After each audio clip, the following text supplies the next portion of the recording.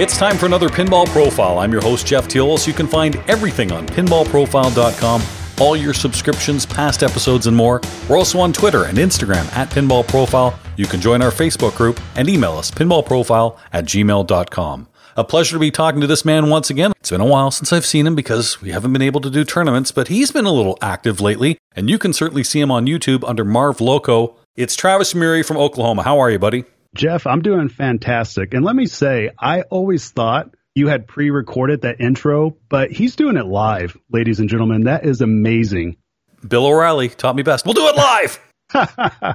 It's good to talk to you because not too many people I know are state champions, not just once, but twice, and for multiple states. You are the state champion in Oklahoma and also Oklahoma. That is correct, yeah. And I have to thank Josh Sharp for that because apparently we have a 51st state that I was not aware of until, I won that event. So I'm very proud of that. It's my most proudest trophy I have for sure. So if you watch Marv Loco on YouTube, and you should be checking out his pinball podcast, which I got to talk to you about. Why are you calling it a podcast? Is that really a podcast when you're videoing it? Hey, it works for Joe Rogan, right? I guess. Was he always videoing it though, or is that since he's been on Spotify? No, he's always videoed it. All right there, Joe Rogan. The point is, if you look on your Marv Loco in the top left screen, you can see the OKALHOMA state champion. So that's a title you'll be defending forever. To be fair, they did send a plaque with the correct spelling. I love that trophy too much, though. I think the story behind it is pretty funny because it's something we all realized it early on that it was misspelled from the very get-go. And then I just decided I was not going to lose that tournament no matter what. Well, you've done well in these tournaments in the state champs. In fact, you're the two-time defending champ. And I don't know what the action is like in Oklahoma. I don't know. There's certainly Cactus Jacks and all that kind of excitement there. So there's got to be a good wealth of pinball players there. Yeah, I mean, there's a lot of people up and coming still, and it's one of those things that a lot of us are still very regional to where we'll play in Kansas, Oklahoma, of course, and a lot of times we'll go down to Texas. So TPF, the whole community goes down there. But, of course, before 2020 hit, there was a lot more people that were starting to travel a little bit more. I was one of the first ones to really get outside the region and travel to different places like Florida and California, for instance, and there was actually a lot more people that were going to start doing that, and hopefully once the tournaments come back, they will for sure. I did see you at Free Play Florida. In fact, you were there with your wife and family too, and you placed 6 at Free Play Florida. And then, of course, I think I also saw you at Houston's incredible Space City Open. Yeah, we were down there, and that was actually right when we decided that we were going to drive across the country from Houston to Florida with my entire family. So that was a trip in itself, and I don't know, that was a little crazy to do that, but at the same time, I guess it's memories, of course. I'm pulling my hair out in the middle of doing it, but afterwards, I definitely appreciate the time with 4 screaming kids and my wife right there telling me I'm going the wrong direction. 4 young kids, I might add, too, so that's some real juggling, I have to admit. It is a little bit, but, being a dad, it's one of the greatest things on earth. I wouldn't trade anything for it. That brings me up to a point. I saw your most recent podcast at the time of this recording, and you and I have something similar, and it was nice and very touching to hear you talk about your late father who passed away 10 years ago, just as mine did, too. So it was a nice little tribute that you gave there, and what I liked about it was how you really related it to this pinball hobby and what it's given back to you. Here you are providing a service and doing the Marv Loco series and the pinball podcast and really being a good ambassador, certainly for your state, and just really a wealth of information. But you get stuff back in return that I'm sure you weren't even planning on, but because of this community, you get those accolades. Yeah, absolutely. I mean, one of the big reasons why I started doing this is just because I love the hobby so much that I really wanted to meet people. And that's my primary motivation for doing the YouTube channel, for doing the podcast, is to meet different people and to also learn. Because, I realize that there's so much that has to do with pinball that I don't know about. I might have opinions and some of them might be right and a lot of them will be wrong, but I enjoy learning. I enjoy getting to know new people and even getting to talk to people that I've known for a few years now. I mean, there's just some awesome people in this hobby. And like you mentioned, Jeff, at the same time, I'm able to basically take things in which, of course, nobody wants to lose a parent. It's a terrible thing to have happen. But also at the other end of that spectrum is just the ability to do something that you thoroughly enjoy. And now it's something that I'm able to share with my children as well, as they're starting to get into pinball more and more. And it's just, for me, it's a blessing. It really is. Do your kids watch the videos of you talking? Hey, there's Dad. Or do they not care at this point? It's funny because I've had some of my pinball friends stay over here if they're coming through town, like Luke Nahorniak, for instance, who's the Minnesota state champion. I'm sure you've met him before. Lots of times, yeah. Yeah, and it's hilarious because my youngest son, Carter, who's 10 years old, he took a liking to Luke. And we just played in the Pinskins just recently. So we were over on Tom's channel in Fox Cities.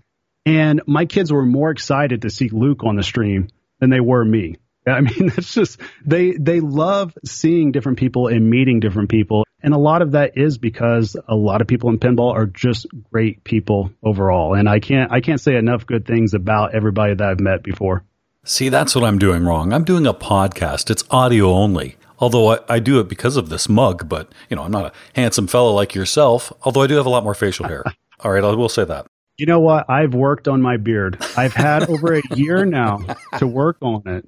And it's not working. I just turned 37 and damn it, it's still, facial hair won't come in. Maybe if I hit 40, I don't know. I don't know what the secret is. I really don't. What is the legal age in Oklahoma for puberty? It's got to be 38, somewhere around there. So any day now.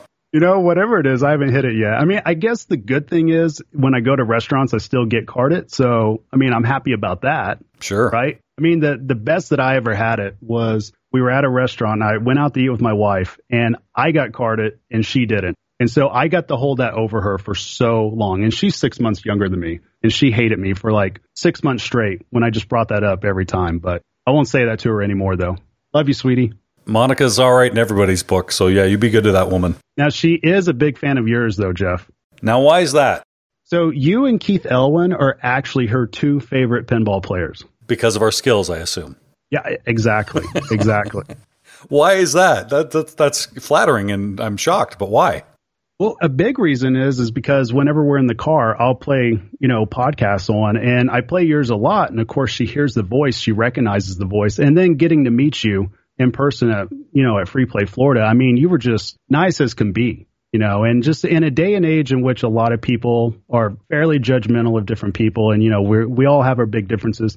You approached them with just such humility and she couldn't say enough nice things about you, and you instantly became one of her favorite people in pinball when she had the chance to meet you down there. I am flattered, and I'm not fishing for this. This is the first I'm hearing of this, so that's very nice. I do remember seeing Monica there at Free Play Florida, and that's why I said about the bunch of kids, because I was grabbing a bite to eat, and there was Monica, I think, sitting at the table beside me, and juggling children at the time, I believe, really was, we were all trying to eat. She's bouncing different kids off different knees and stuff and trying to feed them, and Mother of the Year right there.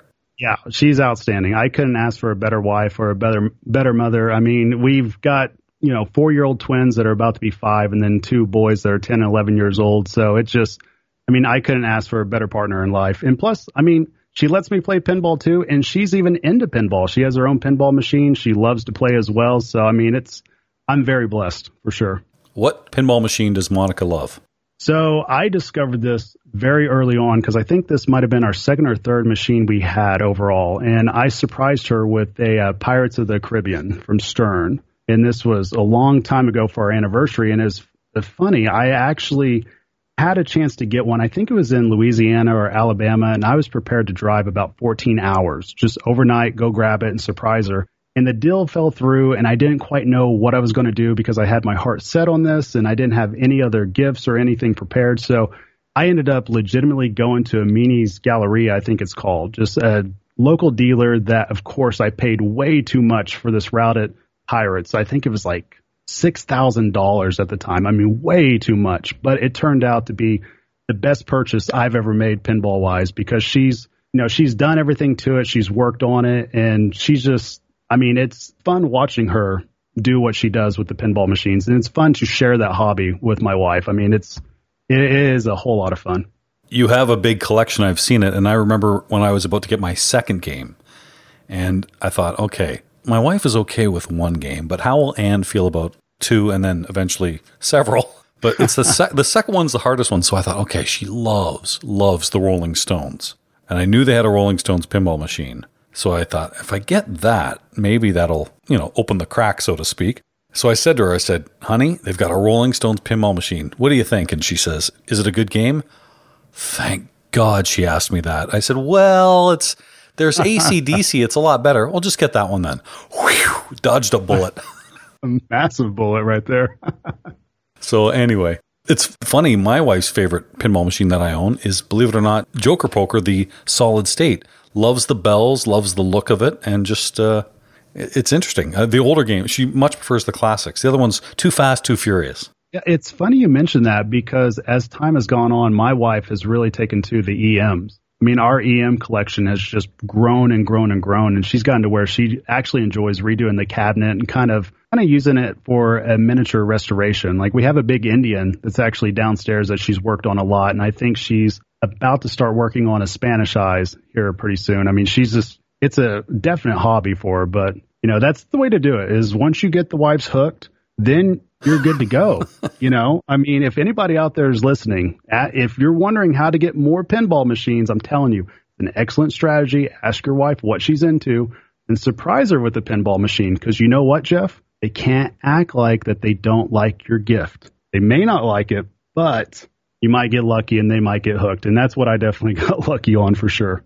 Spanish Eyes, that is a great game. Every time I think of that game, I think of what Holly Koskinen did at the Whipped tournament at Pinburg a few years ago. Yeah, it's like a clinic. The best Spanish Eyes game I've ever seen played. So that is a fun game for sure.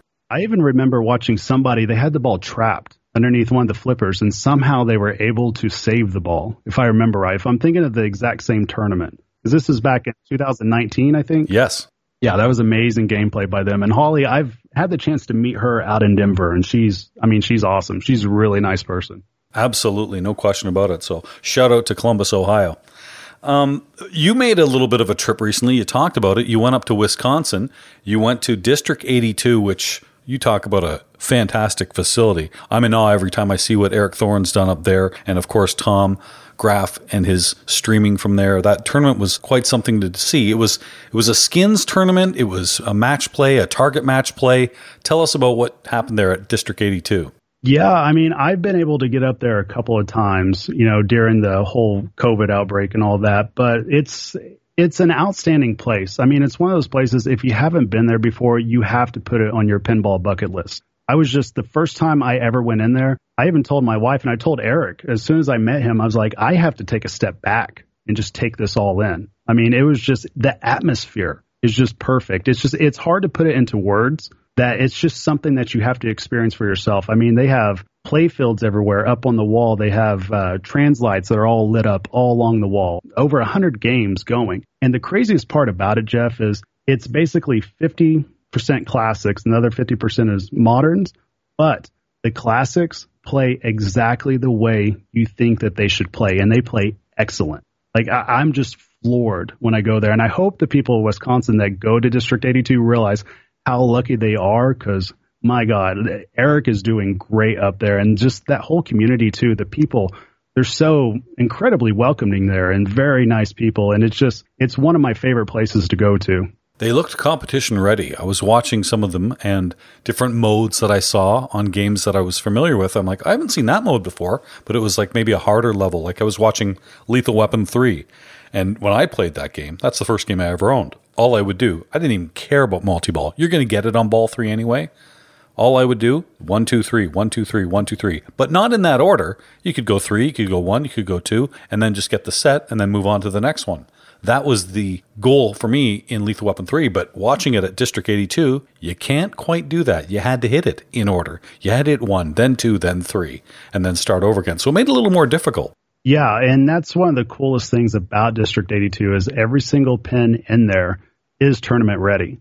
So anytime, even when the general public comes in, and that's why the community up there is so lucky to be able to play all those games, is the fact that they are tournament ready and they all play great. And the great thing about it is Eric is very receptive to hearing comments after the tournament. So he'll ask us, how do you think this game played? Or what do you think I could do a little bit different to make it play a little bit more difficult? And so things like that, I truly believe that place will be the premier place to go to in the coming future. And I would not be shocked at all if there was a Nationals and a Pin Masters held there. At the very least, a Stern Pro Circuit tournament. Oh, that's a good point, too, because where are they going to go? I mean, Papa sold off all their Stern games, or many of the games anyway. I know a lot of them did remain in Pittsburgh, but that's where they got their games from before. So I don't know if they're going to go to the Stern Pinball Alley and play them there. Although I guess the new Pro Circuit is all modern games anyway, which, I get it from a marketing standpoint. Can't say I'm a huge fan of it. I am a fan of the dollars that go into it. That's pretty exciting, but that's what I loved about Pinburgh. That's what I love about this District 82. That's what I love about the World Championship. You have to be skilled at all different types of pinball, whether it's modern games, whether it's classics, or some solid state somewhere in between, some late 80s, early 90s games. You have to be skilled at everything. Definitely, and that's what's amazing about up there is the fact that a lot of their tournaments, when I've been up there, you've played a modern one round, and then the next round you play classics. So you always have to be on your toes. You always have to be making adjustments. And as a result, there's a lot of excellent players up that way. I mean, there are great players from top to bottom that I would fully expect that if they did travel, they would be able to compete with some of the best players in the country. The IFPA currently not open for business as far as endorsing tournaments for Whopper points and rankings and all those kind of good things, but still tournaments are happening, and a lot of cash tournaments are prizing and things like that, which certainly would help local pinball and arcades, and we certainly want to see those do well. But I would imagine maybe late summer we see the IFPA opening up. We're still not quite at the numbers the last time I talked to Josh, and that takes into account all the different states that are voting on whether they're comfortable and ready to open, all the provinces, all the different countries. So that number is still at 40%. We still got a ways to go, but hopefully, fingers crossed, there are some hot spots around the world, Canada even being one of them, but hopefully the pandemic is winding down a little bit as vaccines roll out. Yeah, that's what I'm hoping on, and I think the main thing is, because I know obviously I've talked to a lot of different people about tournaments, and I want them to come back. I wish IFPA would be able to turn everything on, but at the same time, I want everybody to stay as safe as possible. And I think it's important to be empathetic to just different regions that may not necessarily be ready to go, but at the same time, respect the regions that want to play in the tournaments as long as that they're doing it, in a safe way. And that's one of the best things I can say about District 82 is that, you're required to wear a mask, the distance, the best that you can, but it's just, hopefully this gets behind us in due time and we can get back to some sense of normalcy. Because the thing I miss the most, Jeff, is just the people. I miss seeing the people in person. I mean, it's one thing to talk like we are over Skype or over text message. It's a whole nother thing to be able just to sit down and have a beer face to face. And that's what I miss the most. And admire the facial hair. I get it. Absolutely. Yeah. I can't wait. I'm going to start right now. I'm going to go no shave for the rest of the year and we'll see where we're at. We'll figure it out. My bet is Carter will have a beard before you. What'd you say, he's 11? He's 10. My 11-year-old, let me tell you about that, Jeff. And I'll tell you a secret that hopefully nobody will hear. No one's listening. Except for the thousands of people that will hear this. No. This is a podcast. Your videos get viewed. No one's listening. Maybe your family. That's it. My 11-year-old was bragging to me the other day that he has more facial hair than I do. Because he discovered he had a little mustache. I'm like, seriously, dude? Yep. I'm like, I'm about to send you outside. I can't even with you right now. It grows faster in sunlight, so maybe you don't want to send him outside. Just pointing that out. Oh, that's so funny. But your videos are certainly something that have become part of people's regular routines. It's neat to see when a new game comes out or your kind of critiques, recent ones. You played Led Zeppelin LE, you played Guns N' Roses LE, and you had some interesting comparisons. Yeah, I mean, it's one of those things that, with Guns N' Roses, I kind of have like a love-hate relationship with it because I own a Guns N' Roses, and I was talking to somebody about this the other day, and I don't know if I've quite said this before on a podcast or on any of my videos or anything, but it's like I like the design by Eric, and I like the code by Kiefer, or I like when he's coding. It feels like something for me is just disconnected when it's together, and I can't quite put my finger on it. I don't know if it's just the amount of multi-ball. I really don't know what it is, and obviously, I'm in a minority. I don't want to take anything away from it. I mean, I get the emails all the time if I say something negative about Guns N' Roses. I mean, the fact is there's no denying it's definitely an awesome looking pin, and it's affecting the industry in a positive way because there's a lot of people that bought their Guns N' Roses and they thoroughly enjoy it.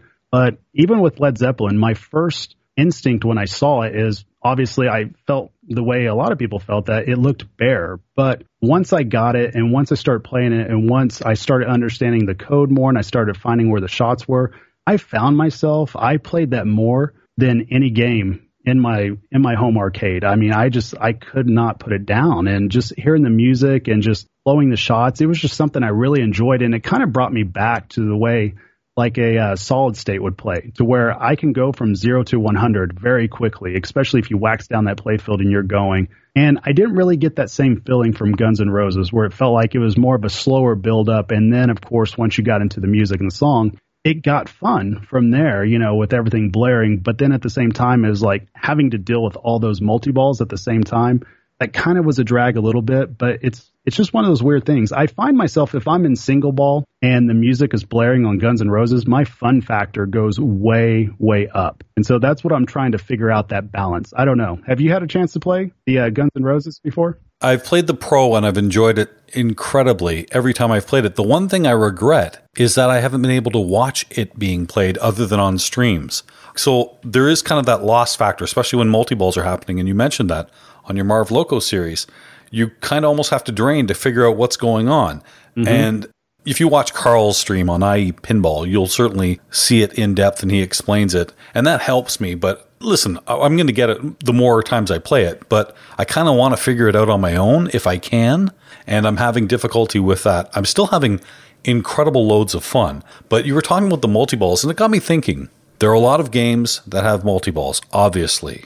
Some games have a lot more multi-balls. Think of Indiana Jones, and when that arc opens up, think of Apollo 13. And now even Heist has 15 multi-balls. Well, to me, personally, there has to be a number where it's just too many balls. And I think those three examples are too many balls. I don't know what the sweet spot is, if it's 3, if it's 6, but I'll give you an example. On my Guardians, you go into Cherry Bomb multi-ball, which is very, very important. You've got 60 seconds of ball save, and you've got targets to hit. I purposely let several balls drain because there are too many balls in the way. So 6 is too many for me. What do you think? No, absolutely. I fully agree on that. And I mean, a lot of that, Jeff, could be just our mindset is that of a tournament player, that we know what shots that we want to hit. And usually we can hit those shots if we just have a couple of balls on a flipper. Whereas when it's just so chaotic going around, it goes against all of our instincts that we built up in trying to stay under control and trying to hit a certain shot. But, I feel like Guns N' Roses is probably Andrei Masenkov's dream. I really do. I feel like that's probably like him and Andy Rosa. I can almost guarantee they probably love that pin to death. But I don't know. I told somebody the other day, it almost feels like a Michael Bay movie, to where it's awesome the first chance you get it.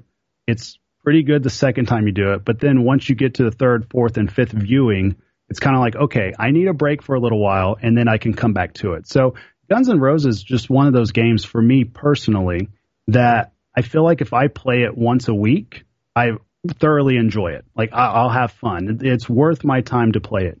But if I try to play it every single day, I might tire out from it, But the best thing that I can say about it that I'm happy with Guns N' Roses is the fact that my kids enjoy playing it, and it's got them involved in pinball. I mean, my son Carter, he just has a big old smile on his face every time he plays it. So it'll have a place in our game room for a long time to come for that very reason. I mean, my family loves the game. You must have family settings on. All the songs aren't available in your household. So I accidentally, I'm Father of the Year, and I accidentally left it on adult setting, and subwoofers turned on. And I'm downstairs, and all of a sudden, I just hear like that "You Guys Effing Rock" just blaring through my house. And I'm like, what was that? I go up there, and my poor son's just looking at it and looking back at me. He's like, I didn't mean to do it. I'm like, I know. It's your knucklehead dad that forgot to reset it on family settings. That's so funny. We had Charlie Emery on our Final Round podcast that I do with Martin Robbins, and he was talking about getting licenses and getting things approved by now Warner Brothers, formerly Adult Swim, for Rick and Morty. And of course, there's a lot of different language on Rick and Morty, but you can set it to family mode as you would. And Warner Brothers doesn't quite understand that, wait a minute, there's different settings and you can turn that off. So they're actually more concerned about things that were actually on their program that they didn't think would be good out in public or in the home setting. Isn't that interesting? Yeah, It's kind of odd because it's kind of like, I don't know. When I look at Rick and Morty, I would think you need it set the way Rick and Morty talk, because that's like the whole entire thing. It just, that is interesting. In your Led Zeppelin and Guns N' Roses LE comparison, you and I both noticed the same thing. The upper right flipper shot to the ramp and habit trail. One of the hardest shots in pinball. Yeah, it's insane. I feel like I'm a fairly accurate player when I want to be, but with that, it's by far the most difficult shot I've ever encountered on any pinball machine. But it's fun when you hit it. But at the same time, I've tried to find different ways to make it easier because I know how important that shot can be overall to the game. It adds 5 seconds to your multiplier once you activate Icarus too. And of course, there are other shots that it's important for. And the code is, to me, the best thing about that game. You're right. The first look at it, the layout, okay, we've seen a lot of this before. There's a lot of similarities to other games, especially by Steve Ritchie. But the code is great. And the multipliers with the new code, wow. I mean, there's some big payoffs there. Oh, it's hilarious. Yeah. Does it nerf everything else in the game, though? Or because it's such a short window of that, whether it's like Matthew Richardson did, 750 times playfield multiplier? What they are doing is insane. I know him and Carlos, they're both trying to be the first person to get to 1,000. And it looks like it's a lot of fun. I mean, just today, Jeff, I decided I was going to try to do the same thing. So I played 4 games on Led Zeppelin. I didn't even break 10 million on any of the games. I was just like, what is going on? I put up a monster 3.2x multiplier, though. So I was pretty proud of that. But yeah, it's just the rule set on it is outstanding. I really do enjoy the fact that you can get into a song and those shots are going to move no matter what you do. And I really do enjoy that because it feels like you can make progression, but at the same time, even if you're missing shots, you'll still get to a different part of the song. The shots will still move and you don't feel like you're ever stuck. And I think that's really what I enjoy about it. There's never that one shot where I'm like, okay, I got to hit this. I got to hit this. I got to hit this. Even if I start bricking one particular shot, like the left eject, I can just turn around and just decide to combo shots and then build up that multiplier, just like you were talking about. So there's a lot of different options on there. And I think if people are looking at possibly playing the pin in the future, you haven't got a chance to yet, really, whenever you do get a chance, look at the code, decide from there whether you like it or not, just because those songs, the songs are great. And when they're blaring and when the different shots are clearly visible to see, that's what's really rewarding. And that's kind of, to me, is where my comparison with Guns N' Roses comes from. Because if I'm playing Guns N' Roses, yes, the light show is spectacular. Yes, it is great. But there's more times than not that I'm having to look at the screen to figure out where my next shot is while there's just total chaos going around. Where with Led Zeppelin, it's just such a better organic flow to where I know where this next shot's going to be. Then I know I'm going to flow it to this shot. And then I know I'm going to rip this spinner. And it just, I can't say enough. Tim Sexton and Raymond Davidson, they've done an excellent job with that code. Speaking of code, we're about to see new code on an old game. Haggis Pinball is now doing their classic series, and they're beginning by remaking Fathom. But not just the Fathom as you know it, but also a 2.0 code, complete with modes, multi-balls, wizard modes, ball save. I know you're excited about it. I'm excited about it too. What's the feedback you've been hearing? A lot of people are, especially locally, a lot of people are interested in it, interested to see what it's going to be. And, it's funny too. There's so many new people in the pinball hobby just this past year that the only thing that they are really familiar with is the modern game. So seeing something like this that is definitely obviously a callback to a game that was made 40 years ago, and it's brought up to just being modernized, whether it's, just the look of it, Jeff. Obviously, you saw, that machine pops. It's a beautiful machine. And the idea of taking something that's just that classic layout and adding a new code to it to be able to play a different version of it nearly, that really excites me because I feel like that's something in pinball that I've been wishing would happen for so long, to where maybe some of these machines don't necessarily need a super deep code. Maybe what they need is 2 or 3 different codes with them that turn the game completely upside down and make your whole gameplay completely different, to where you're not stuck just doing the same thing over and over again. And that's what I'm really excited about Fathom. I know we were talking about it just earlier tonight, the fact that if we're playing Fathom, all we're really trying to do is just rip Spinner the entire time.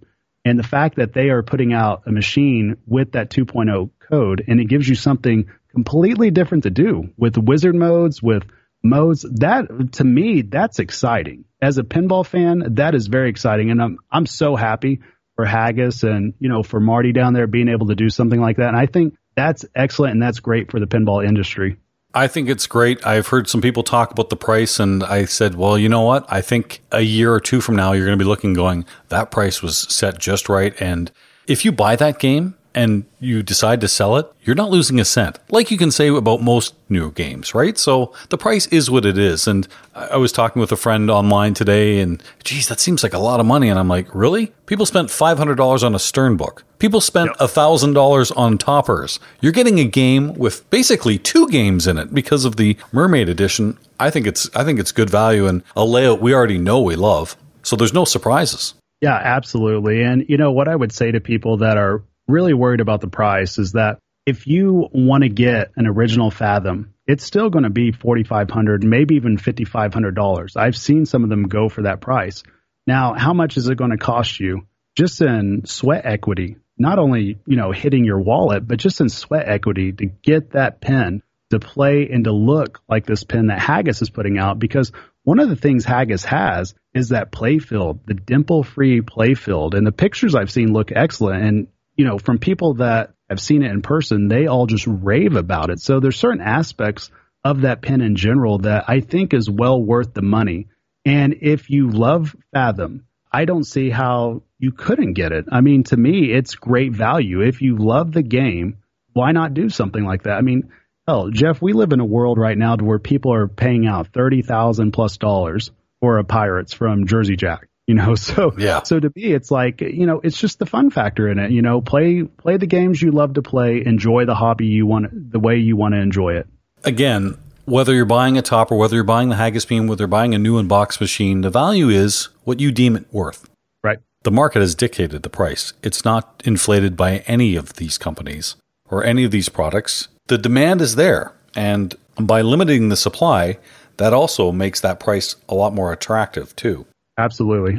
They have, to my knowledge, they have a pretty good following down there in Australia. And when you start dipping into games that are classics that every single veteran pinball player can really identify with, and it's the type of game that looks good to even new pinball players. I mean, it gets your attention when you see it. And when you read about the things that they've added on to it, to me, it just becomes a no-brainer. Like, I know for sure if I didn't have to deal with the shipping, which, I'm not even sure what it would be for the classic edition, but if it is here in the States, I would have a very hard time not getting one of those. I really would. An up-to-date version that we have support for. It just, to me, I'm very excited to see not just Fathom, but the other games that they might have coming out potentially in the future.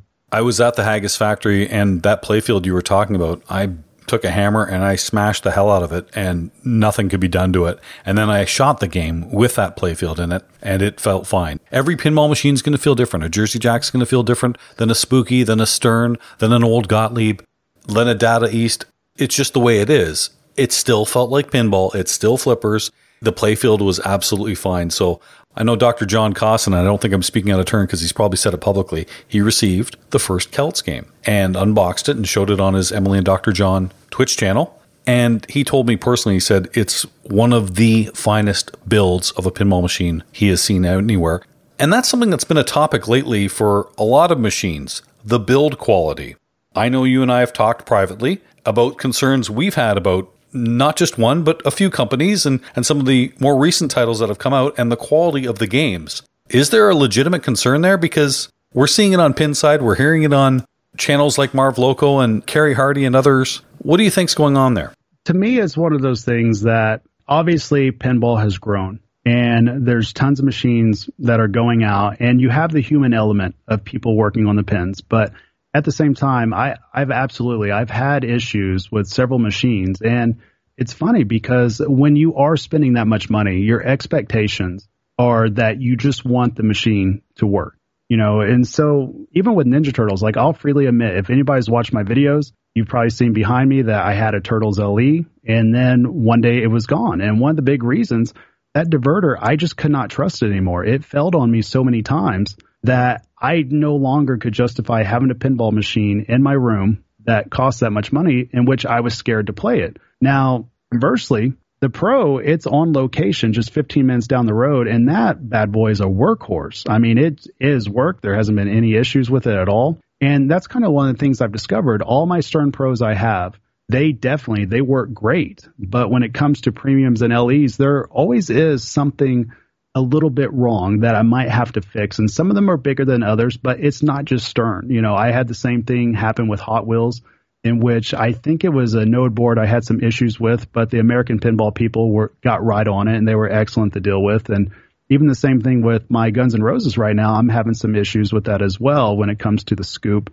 and the clear coat on it. And then also my disc is starting to just kind of break apart. And, I don't know why that is. I'm not quite sure why pinball in general hasn't figured out how to just get that one pin that just has zero issues with it whatsoever. Because this isn't just one company. I've seen them all have all issues. I mean, we're talking, Spooky, the Rick and Morty I've seen, on location, it's had some issues, and I don't know what it could be, Jeff. Part of me just wants to chalk it up. It's just the human element of things. And then the other part of me just wonders is if they're just trying to get these games out so fast that sometimes mistakes are just made. And then other times it's just acts of God. Like if I have a wire form that just randomly breaks because there's just too much force on it, whose fault is that really? You know what I mean? It's just sometimes pinball is just so physical. Those things are going to happen. And, I kind of expect it nowadays, but at the same time, when it does happen, it's not a good feeling. When you buy a new in-box game, is the box going to your house, or are you opening it at the distributors? It's that's a tough one. Yeah. I have gotten boxes, obviously, from Zach. I've driven up to Indiana to go get them, and I never have unboxed it right then and there. And that's kind of interesting you pointed out, because I know that there is some of my friends that have done that before. And to be fair, I've never had a game in which I've gotten new in box that was just a complete lemon. So even with my Guns N' Roses having the scoop issue, it still played. Now, I say that the lights weren't coming on, and I was getting so frustrated that finally I just hit the side of the cabinet like the Fonz, and it did magically come on. I still have no clue how that happened. But, overall, I don't know. That might be the right thing to do, but I've been very fortunate in games that have been shipped to my house or games that I picked up at the local dock in which there hasn't been any damage to the boxes. Now, I'll have to knock on wood. I've said that now, and probably the next one I get will undoubtedly have issues. But yeah, I've seen some horror stories, though, from people that have received a new in-box pin, and even when the machine looks like it's okay, the box looks okay, all of a sudden they open it up and there's something in there that's not okay, whether it's a bent lock bar or whether one of the legs is just broken off. I mean, I even knew somebody in which the trough was legitimately missing out of the pinball machine, which that was the damnedest thing to see. I'm fine with games not coming perfect, or there are flaws here and there, or like you say, acts of God may break, because if the service is there to help you with your purchase and give you that customer confidence you should have for spending that kind of money on a pinball machine, I'm fine with that. If you look after the customer, that's okay. The game had an error, okay, we'll write that one off, but let's get that error fixed. So that's why I asked about opening it at the distributors, because I would imagine, based on the volume of concerns I've heard over the last year, and maybe it's just the pandemic, who knows, the pinball companies are going to start to question the customer, and it's more expensive for them to fix a game after the fact than get it right the first time. So are they going to want you to open it at the distributor? Are you as the customer going to want to just make sure the distributor sees what you see before you take it home? Because who knows, the distributor or the pinball company can say, well, that happened in transit or that happened after the fact. How do we know? You almost need a third party there, in the case of the distributor, the middle person, to verify the machine you're getting. Absolutely. Absolutely. And I don't doubt that there are bad actors out there in which they might have did something to their pinball machine that they shouldn't have done. And then they claim, well, this is, broke when I got it. But, the one good thing that I can say about all these companies, and I'm speaking about Spooky, American Pinball, Jersey Jack, and Stern, when you do have an issue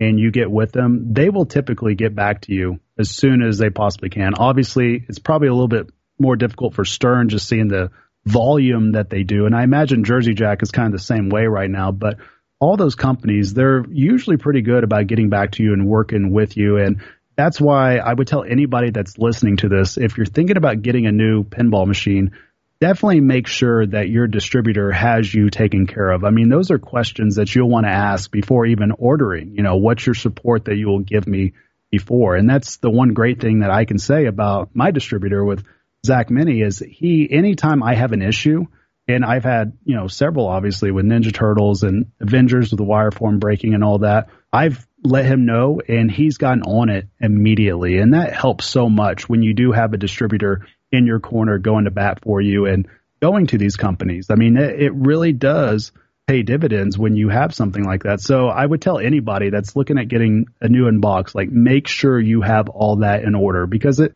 is a little nerve-wracking. It really is. When you put that much money on the line and you receive it, you want it to work. And obviously these companies, they want it to work too. None of us should get it twisted. These companies do not want to sell you lemons. They do not want to sell you something and hear that you're having issues. I mean, that's devastating for them because that's just more money that they have to spend to fix it. So I think we all have the same goal in mind, that we just want pinball machines that work. So I think that's the important thing to keep in mind when you do receive a pinball machine that might have an issue with it. Although I will say there are still some major issues out there that do get frustrating. Travis, it's always good to talk to you, and hopefully soon we'll see each other once again. You know, there are a lot of people that do their opinion pieces, whether it be on YouTube or on Twitch, or they do podcasts. Those people are a dime a dozen. But you, sir, are a pinball unicorn. We talked about your 2-time state champion in the 2 different states, one that I didn't even know exist. But also, I think you are the only person in the world I know who spent time at Joe Exotic's Tiger Farm. Oh, gosh. Yeah. Yeah, and somebody needs to jump on that license, Tiger King pinball license. They're making a movie.